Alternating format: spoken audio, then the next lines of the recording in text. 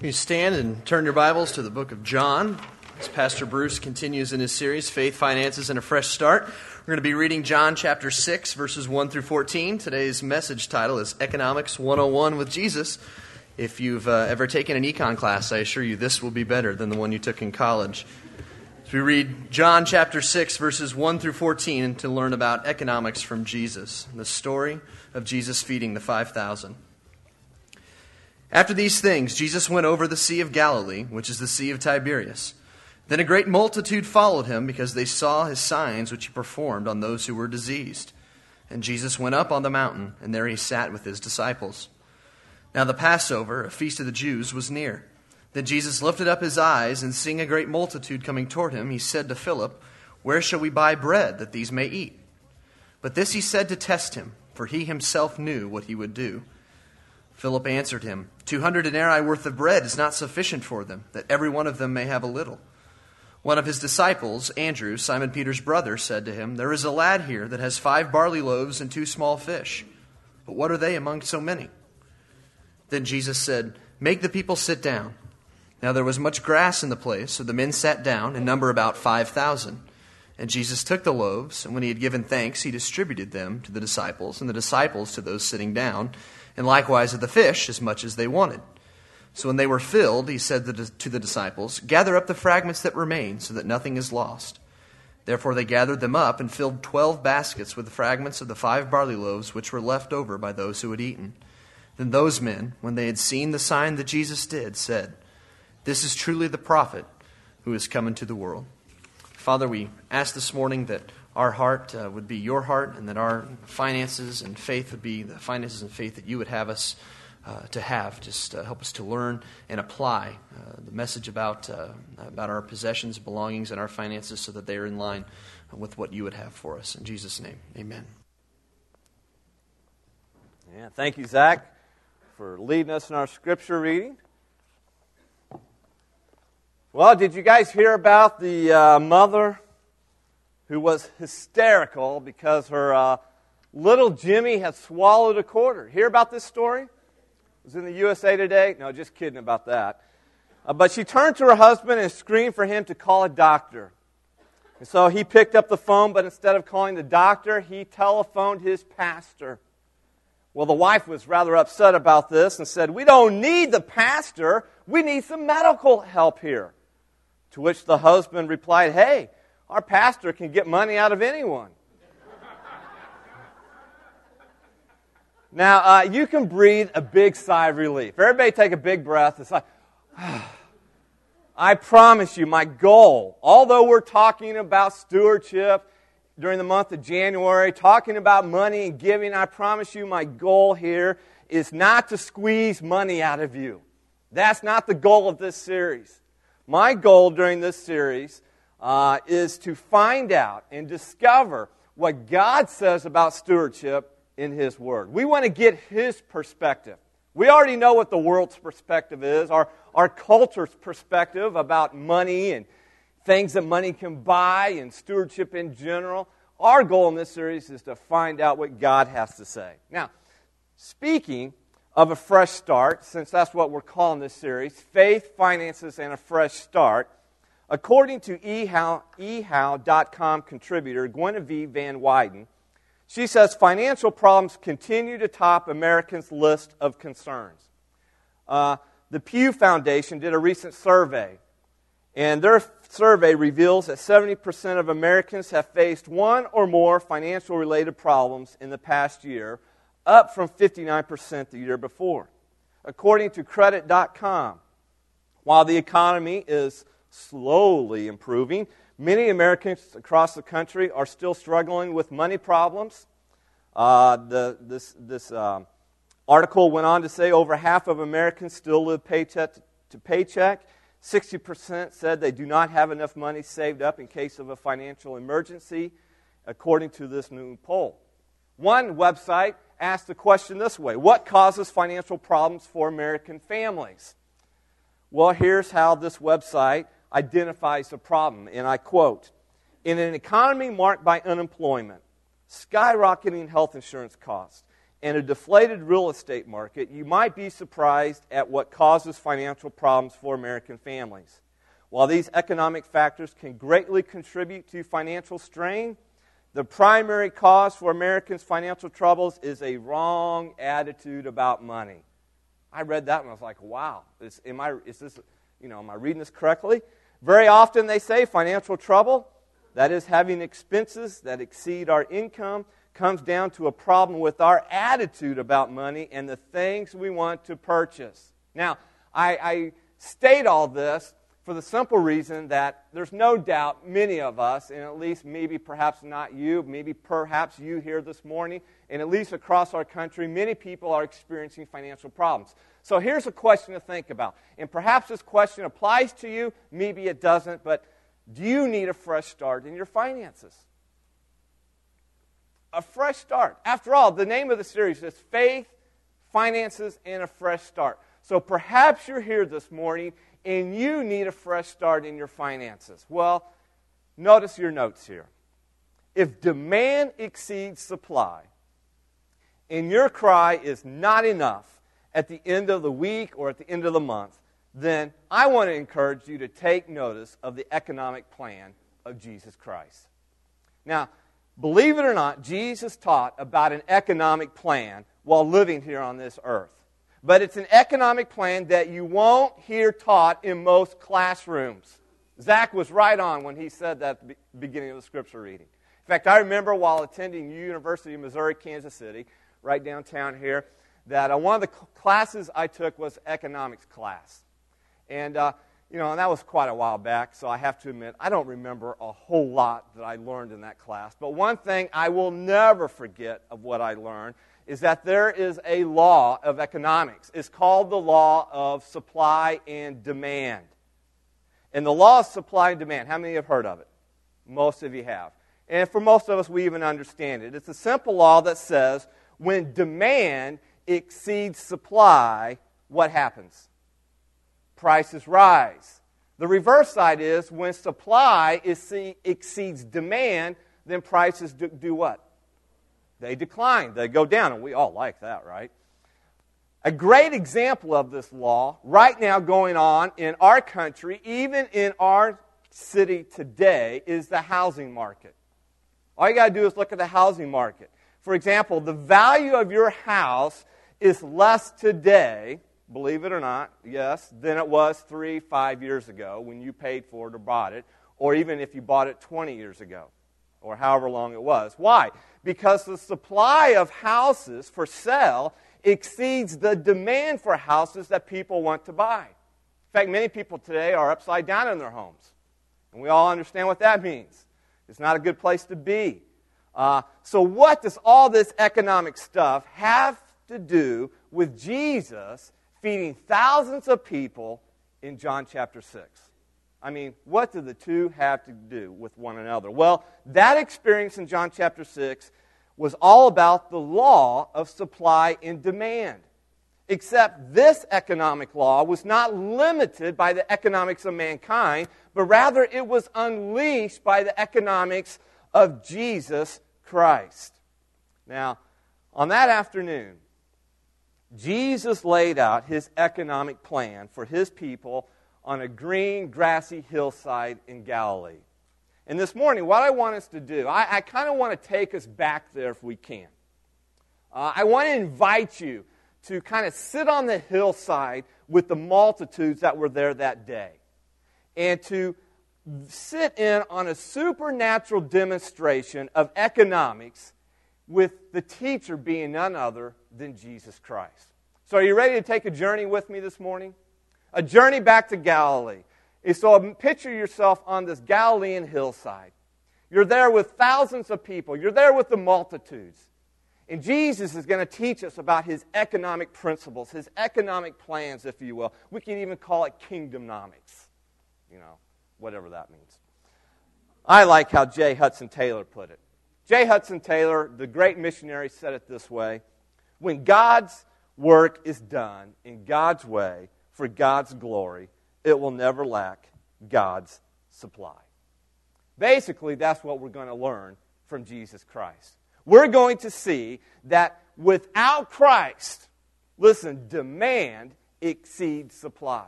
But with Christ, supply always exceeds demand.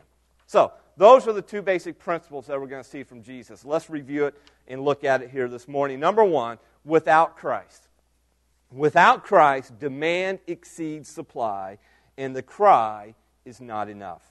We discover in John 6 that a need had developed on the hillside in Galilee.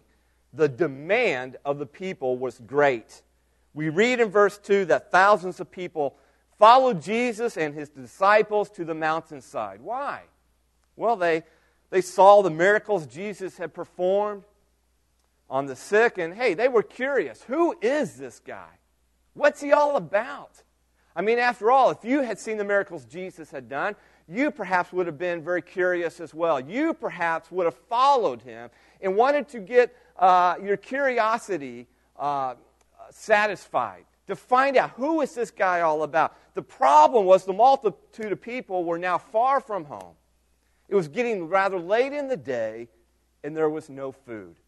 To put it in economic terms, there was no supply of food to meet the demand of their physical hunger. And spiritually, that is always the way it is without Jesus Christ in our lives. And the cry that we have when we are without Christ is what? Not enough. Not enough. We're always hungry. We're always seeking. There's always this void in our life of not enough. And perhaps some of you are sitting, if you will, on that same hill this morning in your own life. That is, you are in need because right now, your life, demand is exceeding supply. And your cry spiritually is not enough.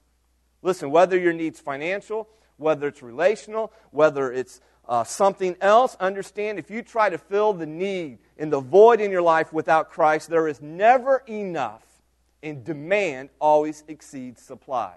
Now, let's go back to the mountainside with the multitudes. What was the need of the multitude that afternoon on the Galilean hillside? Well, it's rather simple. Most of you are familiar with the feeding of the 5,000.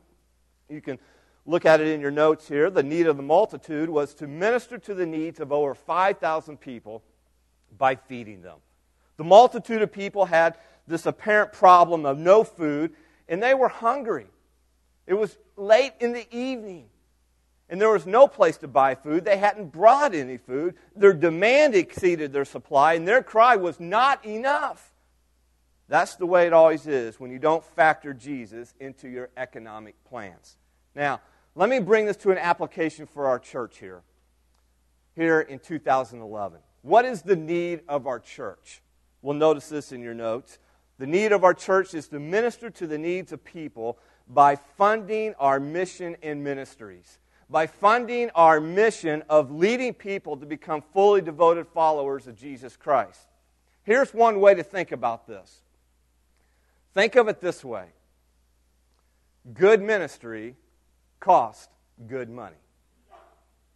Good ministry costs good money. Listen, accomplishing our mission of making disciples costs money. Accomplishing our mission of reaching unbelievers with the gospel of Jesus Christ and then building those believers to live as fully devoted followers of Jesus Christ costs money. For example, ministering to people costs money. Leading kids to know Christ costs money. Helping adults grow in Christ costs money. Having an Awana ministry, Trek ministry, costs money. Picking up kids on the van costs money. Taking teens to summer camp costs money. Putting on a VBS costs money. Coming together for a worship service as a church family like we are this morning, yes, it costs money. Having Joy Fellowship, having a praise team, having a nursery, small groups, a website, all these ministries cost money. Reaching out and serving our community costs money. Supporting missionaries and taking the gospel around the world, what? Costs money. Understand, in other words, what I'm saying is everything we do to minister to people costs money. And God's been very good to us. There's no doubt about it. For the most part, all of our ministries are doing fairly well. Now, that doesn't mean that we can do better. We can always do better. In fact, there are places where we need to improve dramatically in what we're trying to accomplish. But I know this, I do praise God, and I hope you praise God with me for the 13 salvations that we had last year. Amen? 13 people received Christ, or at least professed Christ as their Lord and Savior. And out of those 13 salvations last year, 3 of them were adults, 3 of them were teens, and 7 of them were children. We praise God and give praise to Him for 20 people who were baptized last year. 20 people baptized. 5 adults, 5 teens, 10 adults. And we certainly praise God that 4 adults came into the membership of our church family. In fact, all 4 are here this morning. Ken and Charlotte Minor, and Jackie and Cheryl, sitting right there in the back as well. And we praise God that they're a part of our church family now, right? I mean, this is something to praise God for, right? Pretty, amen. Absolutely. But you know what? It doesn't come cheap. It all costs money. And if we want to continue to provide good ministry, it will continue to cost, well, good money. On January 30th, a couple of Sundays from today, we will present the new budgets, which have been rescheduled from last Sunday. And the 2011 general budget, as of now, is a little over $296,000. That's the new budget for this year that we've set. The finance team has recommended that to the Leadership Council. The Leadership Council has already approved that this last December. Our total giving last year in 2010 was a little over $290,000. So quickly you can see the math. There's a gap of about what? $6,000. If you take our income, our giving of last year of $290,000, and our budget, which is around $296,000, that leaves us a gap of $6,000. What does all this mean? It simply means that the demand of our mission and ministries exceeds the supply of our finances by around $6,000. And our cry is not enough. But that's only when we fail to factor Jesus into the equation.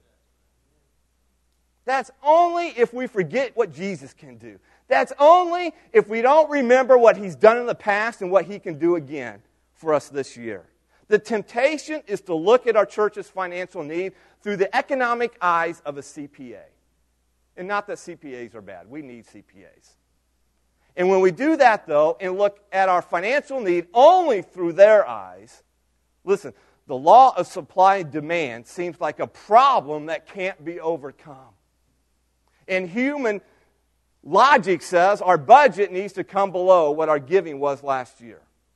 But that's only if we don't factor Jesus into the equation. Let me give you 3 things that can cause the problem of demand exceeding supply. First of all, if we have no sense of planning in our lives. If we have no sense of planning. This was exactly the case in John chapter 6 with the multitudes following Jesus. There were over 5,000 men, women, and children who had no sense of proper planning that day. Now, one thing was good. They were following Jesus. They were curious. They wanted to hear Him teach. They wanted to find out more about Him, which is all positive. The only thing is, they didn't think when they started out that day, hey, I better take some food with me or some money to buy some, except they were at a place where there wasn't any place to buy food. The people didn't think ahead and plan appropriately for their need. And consequently, they now had a demand which there was no apparent supply. Unfortunately, the problem turned out to be just another opportunity for Jesus Christ to do a miracle. Do you realize that all miracles begin at the platform of our problems in life? Got problems? Oh man, you got an opportunity for Jesus to do something awesome in your life. Right? We all have problems, some big, some large, some on a grander scale than others. And problems are just a platform for God to do something special. It was no different on that hillside in Galilee. And it's no different in our personal lives, and it's no different in our church today. The heart cry of so many people today is not enough. Not enough when they plan without Christ in their lives. So the simple question is, how are you planning? Are you planning your life with Christ as a part of it, as the center of it, as the focus of it? Or are you simply living life along without Christ anywhere near it? Remember, problems can become opportunities for Jesus to do miracles. A second thing that can cause the problem of demand exceeding supply is if we have no sense of purpose in our stewardship. We learned last Sunday in Proverbs chapter 3, verses 9 and 10, that stewardship is simply the idea that we are managers of what God has entrusted to us for God's glory, first and foremost, for other people's good, and even for our joy. That's the purpose of our stewardship. And listen, this can be a cause of the problem of demand exceeding supply when we have no sense of purpose in our stewardship. And the disciples, Philip and Andrew, illustrate this fact best. Notice again what it says in John chapter 6, this time in verses 5 through 6. Look at it with me again. It says, then Jesus lifted up his eyes, and seeing a great multitude coming toward him, he said to Philip, where shall we buy bread, that these may eat? But this he said to test him, for he himself knew what he would do. Now Jesus is giving us a little insight here. He's telling us that he was, quote, testing Philip when he asked him where they should buy bread to eat. Well, what exactly was Jesus testing? Well, Jesus was testing Philip's faith. He was testing his trust in Jesus. It's interesting to note that Jesus already knew what he was going to do in response to the need of feeding the multitude. I would suggest that we can be confident that Jesus knows what he's going to do with our needs as well. Jesus was testing his disciples that day. And I believe in many ways Jesus is testing us. He's testing you personally. He's testing me. He's testing our church as a church family. And I think Jesus wants to see just how much we really trust God with our finances. I think he wants to see and test how much we really believe God will meet our financial needs as a church through our giving. Notice Philip's response to Christ's question in verse 7. In verse 7 it says, Philip answered him, that is, he answered Jesus and said, 200 denarii worth of bread is not sufficient for them, that every one of them may have a little. Now, can you just imagine Philip here? This guy's the classic CPA. He's got a cash register for a mind. I mean, it is just, you talk about a calculator going off in his mind. He's adding it all up and figuring it up as Jesus is speaking and he's observing the situation. The first thing he thought when it came to the problem was not what Jesus could do, but how much it was going to cost to try to feed 5,000 people. Now, this is rather sad on Philip's part. You say, well, why was it so sad? Because Philip was one of Jesus' followers. Philip's been following Jesus for some time now. And he has personally witnessed Jesus perform numerous miracles. Philip, along with the other disciples here this day, listen, they have seen Jesus perform all kinds of miracles, such as the time when Jesus turned the water into wine. They've seen Jesus heal the sick. They've seen Jesus make the lame walk. And yet, how does Philip respond to this apparent problem? He responds with no sense of purpose of what Jesus could do in this situation. Instead, he looked at what could be done only from a human perspective. Man, we could give Philip a big, well, let's be honest, it's school's in session. We could give Philip an F here because he flunked Jesus' test that afternoon. You say, well, what about Andrew? He was there as well. Well, let's look at Andrew. This brings us to the third thing that can cause the problem of demand exceeding supply, and that is if we have no sense of potential through Jesus Christ. If we have no sense of potential. Notice in verse 9 what Andrew says to Jesus. Look at it with me. Verse 9, Andrew says, hey, Jesus, there is a lad here who has 5 barley loaves and 2 small fish. Man, we ought to give it up for Andrew right here because he's doing great so far. But unfortunately, notice how he continues in verse 9. But what are they among so many?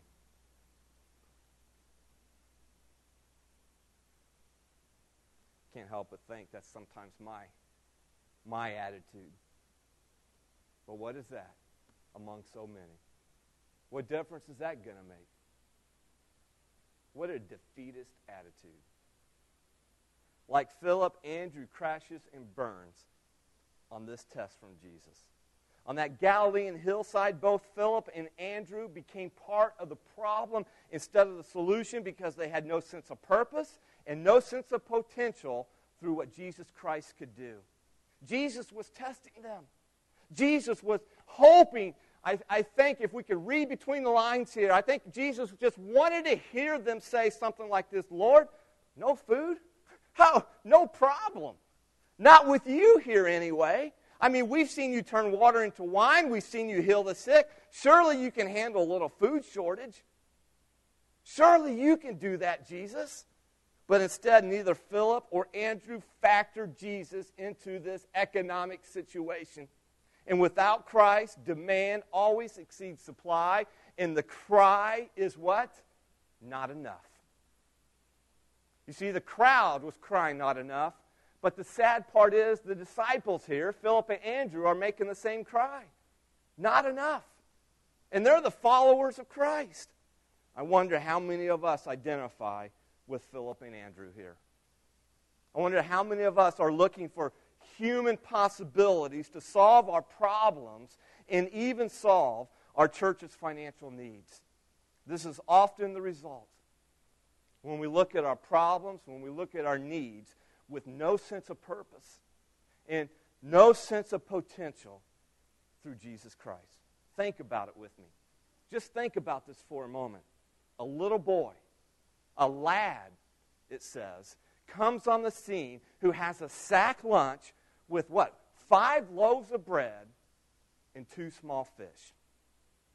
This little boy, can you just picture it? Man, he left home that morning. His little sack lunch. They didn't have lunch pails back then.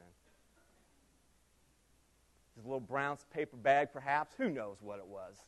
A little sack lunch. And he left home that morning with enough food to feed thousands. And yet all Philip and Andrew could see is enough food to feed one little boy. Why? Because they failed to factor Jesus into their apparent problem.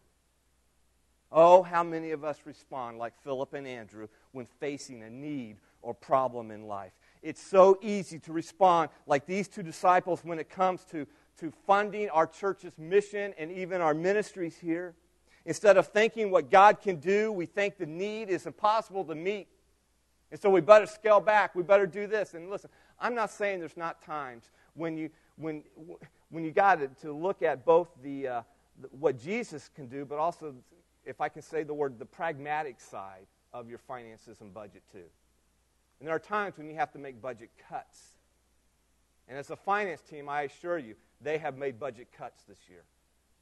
And our church is no different than even your economic situation or other churches across our nation in the sense who are feeling the pinch of our economy. But listen, God forbid that we only look at our finances from a pragmatic point of view. And without understanding that God is over all this, and Jesus can do whatever he wants, and we're trusting Jesus through our faithfulness to meet the needs that we believe God is leading us when it comes to funding our mission and ministries as a church body. In many ways, I really do believe God is testing our church just like Jesus tested Philip and Andrew on the hillside in Galilee. And the question we as individuals and as a church body must ask ourselves, will we factor Jesus into the economic equation? Will we remember that God has provided in the past and that God can provide again in the future? Let me just give you one example of how God's provided in the past for our church. Some of you were here in 2003. It was my first full year as the pastor. It was the first year that we had a full-fledged budget that were presented to you as a church congregation. And that budget that we presented to you was a budget that was $37,000 over what the income was the year before in 2002. In other words, the gap was huge. You're talking about a $37,000 gap in the budget from 2002 to 2003. Ask me where we ended the year in 2003. How many of you remember what God did? God met the need. And we ended the year in the black that year. We made up in the sense, and when I say we, God made up the difference through our faithfulness, through our trust in Him, and through us honoring God with our finances. God provided. And if God can do that with a $37,000, surely God can make up $6,000, right? When we do our part, when we honor Him and we come together as a church family. Listen, I honestly believe with all my heart that, and I believe this is true for every church, not just ours, that there's always enough money in every church body to meet the needs of the ministry and mission. There's always enough money within a church congregation to meet the needs of funding their mission and ministries. It's never an issue of money. It's always an issue of, do we as a church family and we as individuals, do we trust God enough with our finances to honor Him in our giving? It always comes down to that.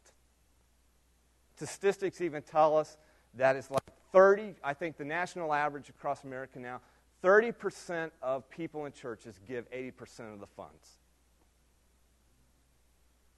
30% give 80% of the church budgets. Yeah, start doing CPA, start doing the math on that one. Again, all I'm saying is there's always enough money within every church to accomplish the mission and ministries that God leads them to do. Now, remember, God has a way of supplying all our needs when we figure Jesus into the economic equation. It's the eternal law of supply and demand, which brings us to the second part of Christ's economic plan. Number 2, with Christ, supply exceeds demand, and the cry is more than enough. You've heard the story, but notice it again, what Jesus does in John chapter 6, verses 10 and 11. Look how the story continues. Verse 10 says, "Then Jesus said, 'Make the people sit down.' Now there was much grass in that place. So the men sat down in number of about 5,000.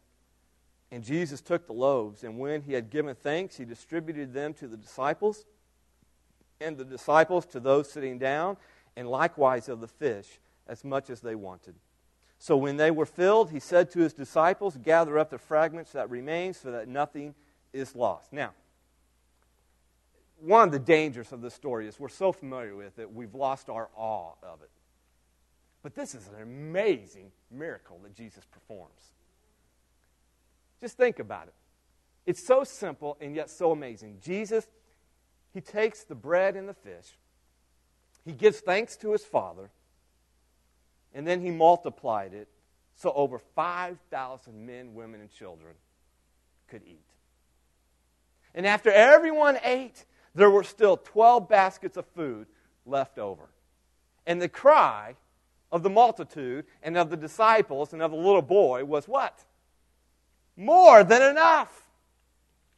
Kind of reminds me, at least once a year, probably twice a year, we take the senior adults, our Joy Fellowship, and we go to Hometown Buffet. You guys all know what Hometown Buffet is? What is Hometown Buffet?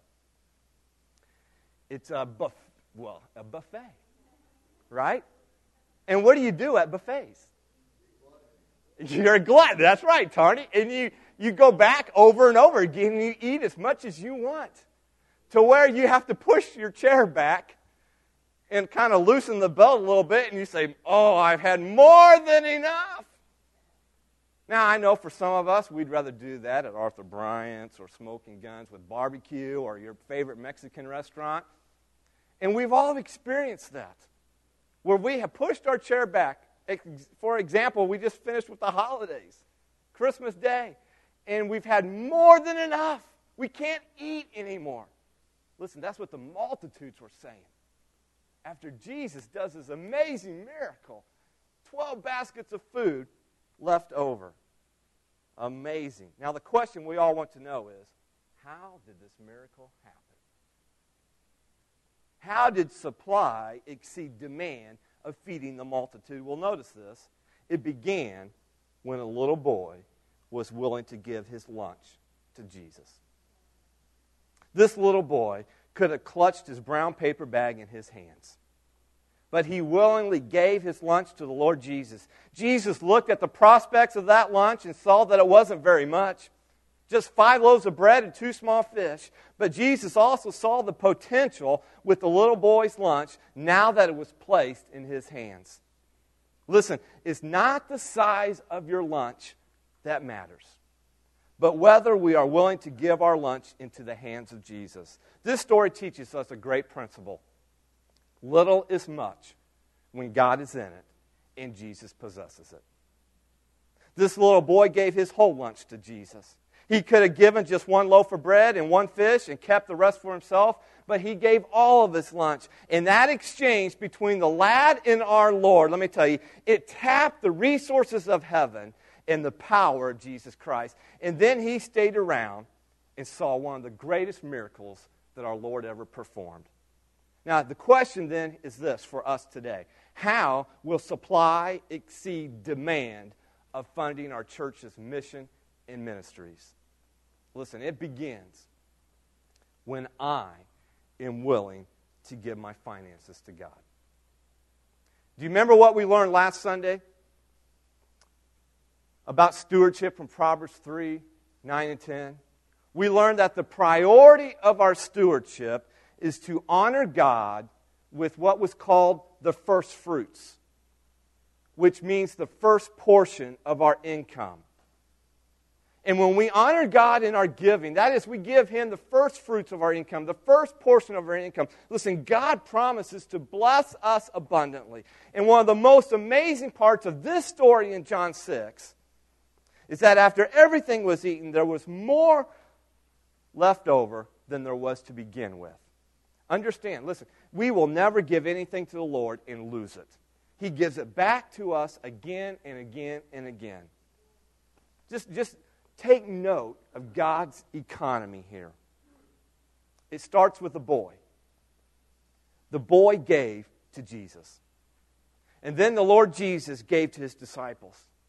And then the disciples gave to the crowd. And the more they gave, the more there was to give. And the crowd even had the opportunity to give back with 12 baskets left over. The Bible says they were filled in verse 12. The need was met. Praise the Lord. The same people who cried earlier, not enough, are now crying more than enough. Yes, with Christ, supply exceeds demand, and the cry is more than enough. Then Jesus says, He tells the disciples, gather up the fragments that remain. And there were 12 baskets of food left over. And the boy, oh man, he who gave so little had the privilege of giving again. This is how God's economic plan works. Now, let me summarize all that we've learned from this story in 2 simple principles. 2 powerful economic principles of God. Number 1 is this. God delights in using our giving to accomplish His purposes, no matter how much or how little. God delights in using our giving. Here's a question to think about. If God can use the little boy's lunch to feed over 5,000 people, don't you think God can use what you give to fund our church's mission and ministries when we place it in His hands? You see, again, the issue is never how much or how little your giving is. The issue is always right here in the heart. Are you willing to honor God with your giving and finances? I like how someone once put it, it's not what you do with the $1 million if fortune should be your lot, but what you are doing at present with the $1.25 you got. Number 2, the second economic principle, is God not only delights in using our giving to accomplish His purposes, but He delights in making up the difference in our apparent problems of demand exceeding supply. Did you notice that the little boy's lunch didn't do any good until when? Until he put it in the hands of Jesus. And when it was, what a difference it made. In fact, the word distributed that John uses in verse 11 is in the imperfect tense. And all that means is that Jesus kept distributing. He kept distributing. He kept giving more and more and more and multiplying it over and over and over until there was more than enough. The point is this. Jesus took a seemingly insignificant little lunch and used it to make up the difference in feeding the multitudes. And folks, listen, God delights in doing the same thing with your giving. But God's economic plan always comes down to one key question. It always does. Look at it there in your notes. The key question, it always boils down to this. Are you willing to trust God with your finances? Just as this little boy put his lunch in the hands of Jesus, are you willing to put your finances in the hands of God? Do you think this little boy regretted giving his sack lunch to Jesus? How many say no way? Oh, thank you for raising your hand, yeah. Let me ask that again. Do you think this little boy regretted giving his lunch to Jesus? No way. Man, he saw one of the greatest miracles ever performed. And I promise you, God promises you that you will never regret it when you trust Him with your finances. Now, for those of you who are willing to take your finances and put it in the hands of Jesus Christ, I want to leave you with 3 steps to take. 3 steps to take for those who are willing to take the trust test. Number 1, step 1, is to give a portion of your income to God. Is to give a portion of your income to God first. Some of you may be sitting there thinking, "Oh, Bruce, what are you? I can't do that. I don't have very much to give. I can't do much. I don't make a whole lot of money. I don't have a whole lot of money. What can I give? I'm just like this little boy with the little sack lunch. It's not enough to make a difference." Remember, Jesus isn't looking for how much you can give or how little. That's not the issue. He's not looking for your ability of what you can do. He's looking for your availability to simply trust God. If I can say it this way, with your lunch. So give what you can. Give a portion. The Bible says and talks about giving a percentage or proportionately. And listen, I honestly believe our church is full of people with potential to meet our financial needs. All we need for a miracle is a lad, a lunch, and the Lord, because little is much when God is in it. Step number 2 is ask God to use your giving to make up the difference. Again, I challenge us. I challenge myself with this. If God can use a sack lunch to make up the difference in feeding over 5,000 people, then certainly God can use our giving as a church to make up the difference in funding our budget. So as you give, whether you give weekly, monthly, whatever the case may be, when you give, ask God. Lift up a simple prayer and ask God, God, I'm trusting you with my gift here. In my giving, I recognize that you're the giver of it. You are the source of it.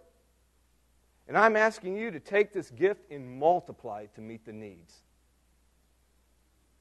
of Glenwood Baptist Church. because you're more than powerful and capable to do that. And then step number 3 is expect God to do a miracle. Expect God to do a miracle in your life, in our church. Do you realize Philip and Andrew, they almost missed out. Philip and Andrew, 2 disciples of Jesus Christ.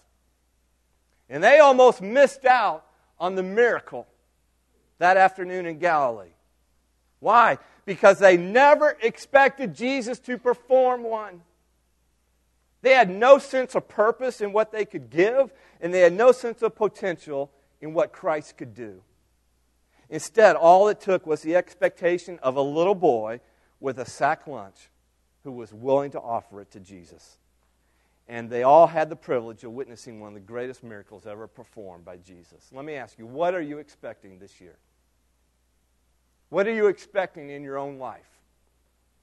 Because here's the temptation of all of us.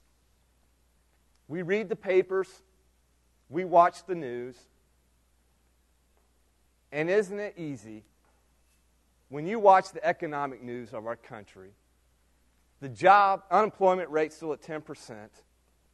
And it's funny, we met in my office to pray, as we do every Sunday morning. There was a group of us men who met this morning, and the subject just naturally went to this topic. And it began to drift to a doomsday topic, almost.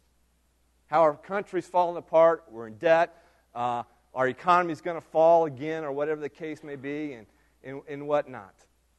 And isn't it easy when we start talking that way, and we start watching the news and reading the paper, whatever the case may be, and we immediately think so negative. And our expectation is what? Not a lot.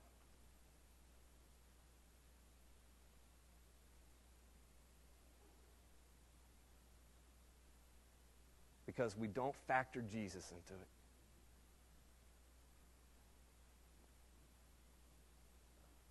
But folks, listen, when Christ is the center, and when you understand what Christ is doing and what He's about, yeah, I'm not happy about what's going on in our country. But you know what? There is still a calm and a peace that regardless of what happens in our country, God still reigns supreme. And He's over all that's going on. And He may allow us to experience what none of us wish we want to experience, especially for our kids. But that doesn't mean Christ is not reigning on high. And so I simply ask you, what are you expecting this year in your own life and in our church when it comes to just finances in general? Listen, if this story teaches us anything, it teaches us God's economic plan for His people. And without Christ, demand always exceeds supply, and the cry is not enough. But with Christ, supply equals or exceeds demand, and the cry is more than enough. More than enough. But it always comes down to that one simple question. Do I trust God? Will I trust Him enough to offer my lunch, my finances, and put it into His hands? And to honor Him with what He asked me to honor Him with? Let's pray. Lord, we come to You this morning. And we thank You for this story in John chapter 6, the feeding of the 5,000, a miraculous story. And Lord, we thank You that You met the need that day, and that, Lord, You are still meeting needs today. And that You desire to meet the needs of Your church. And Lord, You know what our needs are. You know what our needs are for ministry and fulfilling our mission. We understand it takes money. And Lord, even in our economic situation, we understand that You can meet that need no matter what. When Your people come together and trust you with their finances. And so, Lord, we ask for the grace to do just that. Lord, I know perhaps there are some people here who it just seems like such a big step of faith for them. Lord, help them to take that step of faith. Help them to trust you in every area of their life, including this one. And Lord, we thank you in advance for what you will do in meeting our church's need in 2011. And these things we pray in your Son's name. Amen.